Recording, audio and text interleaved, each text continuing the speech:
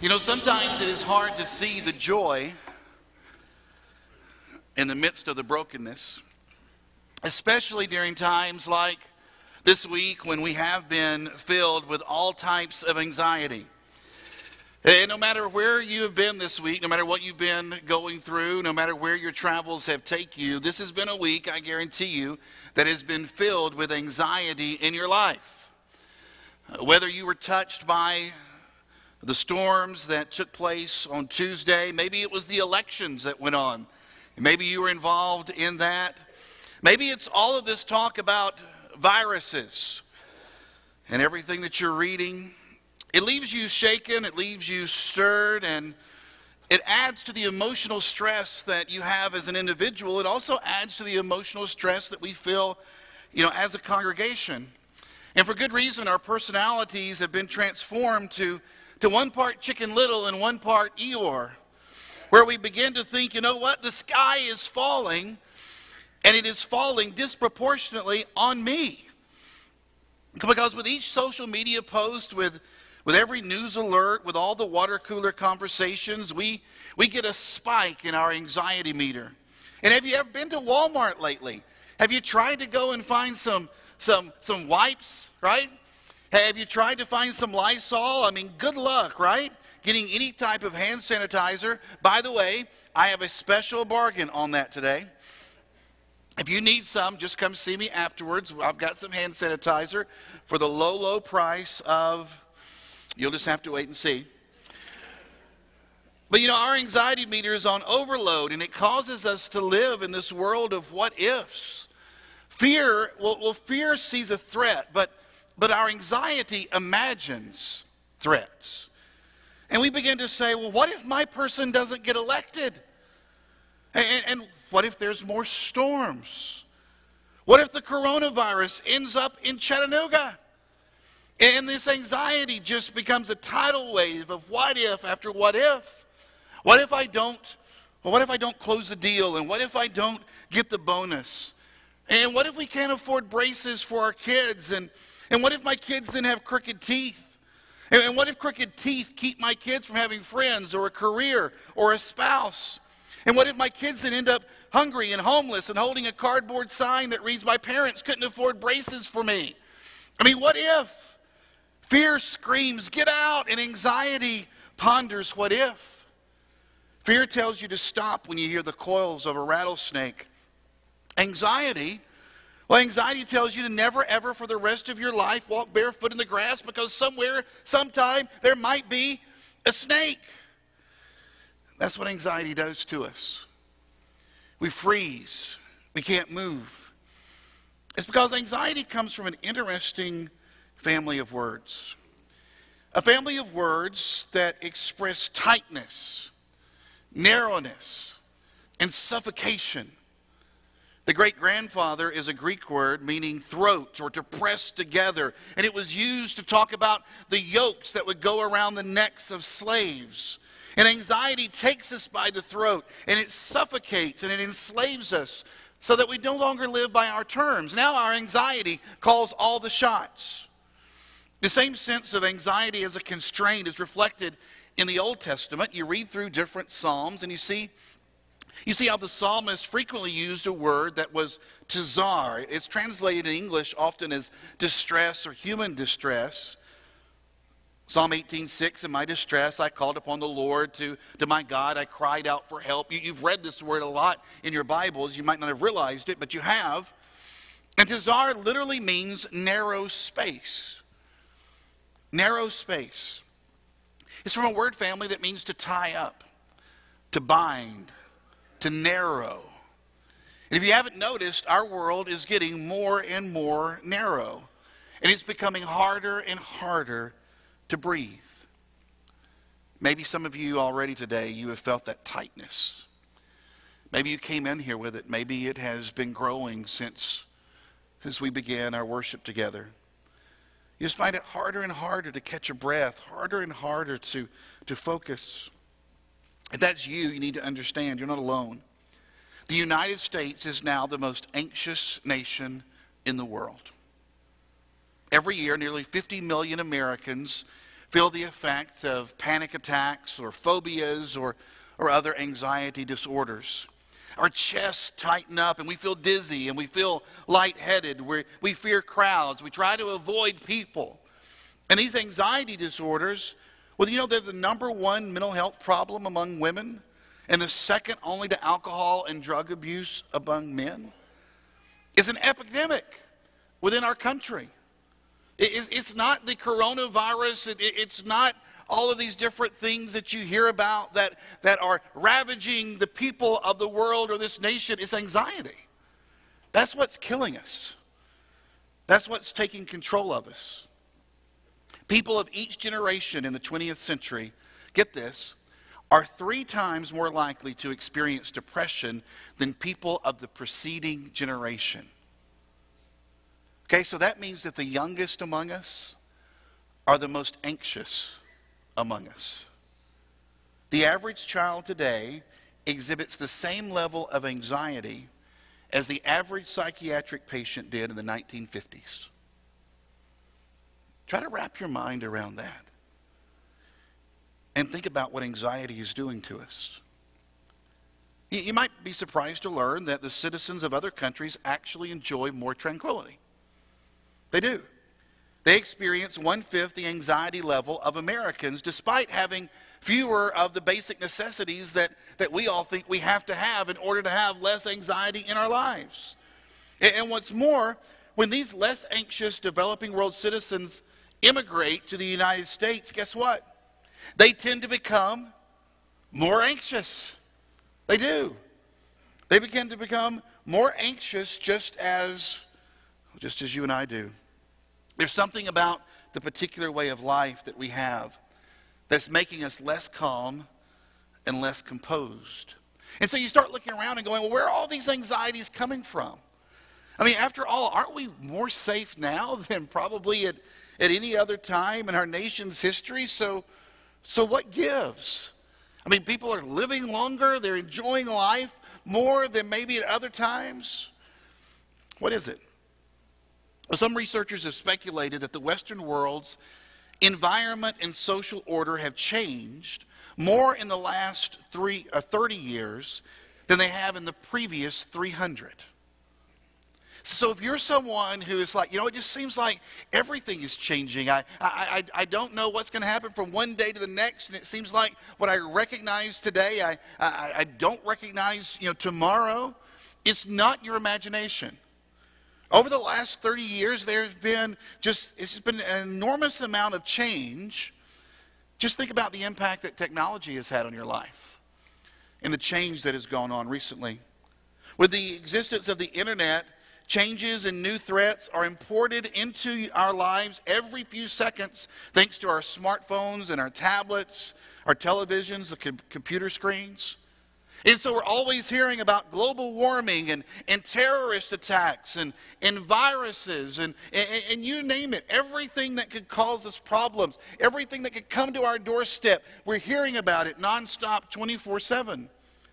In our grandparents' generation, there could be an earthquake in Nepal and people might find out about it a few days later.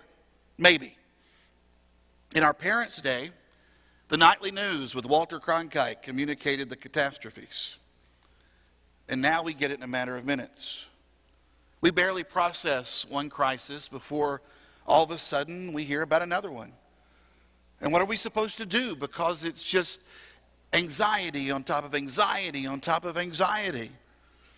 And we also are moving faster than ever before. Our ancestors traveled as far as a horse or camel could take them during the daylight hours. But us, man, we jet through time zones as if they were neighborhood streets. You can wake up on one side of the country today and eat lunch on the other side just a little bit later. Our great-grandparents turned in when the sun went down, but us, man, we turn on cable news, or we turn on Colbert or Fallon, and we turn on the latest survival show, and we're just constantly having information overload, and it's causing us to become more and more anxious. And should I even bring up the fact that you're getting older, and that last week Sean told everybody they're going to die? Hey, if you weren't here last week, be sure and go back. Sean had a great message last week as he wrapped up our big series, and he kicked it all off by reminding everybody that we're dying. Yeah. Youth ministers always uplift people. I mean, they just build them up. That's what we have for our children here. So you're dying. You're getting older. And with age comes a bucket list of changes. And all of this just adds up, and we become anxious people living in a world of what ifs. And so we have to ask ourselves, does being a follower of Jesus impact this at all? Should people who follow Jesus live differently? Should we have a different perspective? Should we look at all of the different problems and the chaoses of the world? Should we look at this through a different lens, maybe? What impact does following Jesus have on our anxious life? Well, in one ways, it makes us feel more guilty. Let me explain. If you've grown up in a Christian community, you've probably been told over and over how the Christian life is to be one of peace. And then you don't have peace. And then you have a week like you just had, or a month, or a year, or maybe you've had a decade. And so therefore you assume that the problem must lie with you because Christians are peace-filled people, right? And so now you feel anxious. Not only do you feel anxious, but you feel guilty. And that makes you feel more anxious, which makes you feel more guilty, which makes you feel more anxious. And the result is this downward spiral of worry and guilt and worry and guilt. But I'm thankful that the Apostle Paul steps into all this, and he gives us an anchor, I believe, that we can hold to when we begin to spiral out of control. Now, at first, when you see this, you're going to think, all right, some anchor, all right? Some anchor, because Paul has this pie in the sky idea on how I'm supposed to live, and I just don't see this, okay? But hang in there with me when you see this verse. Paul wrote to a group of Christians. You can find it in your Bibles in Philippians chapter 4. And he said this, do not be anxious about anything. Whew, great. I feel better already. How about you guys? Right? Hey, somebody just cough in my face. I am ready. That's right. No anxiety here. I've got this great Bible verse, right? Do not be anxious about anything. You know, if he had said just be less anxious, that would have been a big enough challenge. Or be anxious only on Thursdays. Wouldn't you like that? Right? You get one day of anxiety, Thursdays. That's going to be it. That's the day that you can fall apart, you can go to pieces, but thank God it's Friday right around the corner and you be anxious for nothing. Paul doesn't give us these options, however. He doesn't say be anxious only in seasons of pain. He doesn't say be anxious, only when you're young. And let's just be honest, his direction seems a little naive. Be anxious for nothing. Is that really what he meant? Well, not exactly. Paul wrote this phrase in his language of choice in what's known as a present active tense. And it implies an ongoing state. It is the life of continual worry and dread that he addresses here. You see, God does not want you to live a life of perpetual anxiety. There are going to be moments where anxiety is going to creep in, where all of a sudden these what ifs are going to start spinning in our head. But God, it is not his will that we live a life where we're just continually worrying, where we're just daily filled with anxiety upon anxiety. It's not his will for you to face every day with fear and dread. He made you for more than a life of breath-stealing worry, and he has something better for you in mind. So that's why in the midst of telling people, hey, listen, be anxious for nothing, Paul also says this, starting back in verse 4 of Philippians 4. Rejoice in the Lord always. I will say it again, rejoice. Let your gentleness be evident to all. The Lord is near. Here it is. Do not be anxious about anything, but in every situation, by prayer and petition, with thanksgiving, present your requests to God. And the peace of God, which transcends all understanding, will guard your hearts and minds in Christ Jesus. Those of you that like to read books on Kindle, you might have already heard this, but the Bible is Kindle's most highlighted book. Okay, the Bible is Kindle's most highlighted book. And Philippians 4, 6 through 7 is the most highlighted passage. It is. More people around the world, when they open up Scripture, highlight this verse. More than John 3:16, more than Psalm 23, which we read earlier. This is the verse that people focus in on. This is the verse that grabs people's attention. Why? Because we are so filled and overcome with anxiety. We need a message from the Lord that speaks to our heart that says, this is not how you have to live. There's something more. So here's what we're going to do over the next few weeks. We're going to seek calm in the midst of the chaos. We're going to go to this most highlighted passage. We're going to go to Philippians 4. We're going to start in verse 4. We're going to add in verse 8 just for good measure. And we're going to seek some calmness. And we're going to celebrate God's goodness together. We're going to rejoice in the Lord. We're going to ask for God's help. Paul says, you present your requests to God. We're going then to leave our concerns with him. He says you present these requests to God and you do it with thanksgiving. Why are you thankful? Because you know that God hears the prayers and he works and he answers. And then we're going to meditate on some good things. He said if there's anything excellent or praiseworthy, you think about things such as these. You think about these things. Don't think about all the negativity. Don't think about everything that's falling apart. Don't think about the sky that's falling. That's not where your focus needs to be. And so we're going to seek some calm in Philippians 4, 5, 6, 7, and 8. So I hope that you're going to be able to come back and share some time with us as we walk through these verses together. You see, with God at our side, Max Lucado says that we can sleep better tonight and smile better tomorrow. He writes, you'll reframe the way that you face your fears. You'll learn how to talk yourself off the ledge, view bad news through the lens of God's sovereignty, discern the lies of Satan and tell yourself the truth. You will discover that a life that is characterized by calm, and you'll discover what it means to face an onslaught of anxiety. Now look, I don't want anybody to get the idea here this morning that all of our anxiety is just waved away using God as some kind of a genie inside of a magic lamp. That if you say these words just right, that everything's going to go away. You know, if you pray these specific prayers, if you do this certain penance, God doesn't work that way. He's not a genie that we just say, God, this is what I want and I expect you to do it. And he works in so many different ways. And God's healing could include for you the help of therapy or other medication. And if that is your path, please hear me. Do not feel as if you are in some way damaged goods. In some way you do not have faith as strong as someone else. Instead, ask God to lead you to a qualified counselor or physician who can provide the treatment that you need. Allow God to work on his time and in his ways. And you need to understand this if you're someone who's sitting in here and you've just been already twiddling your thumbs nervously. Anxiety is not a sin, it's an emotion. So don't be anxious about feeling anxious.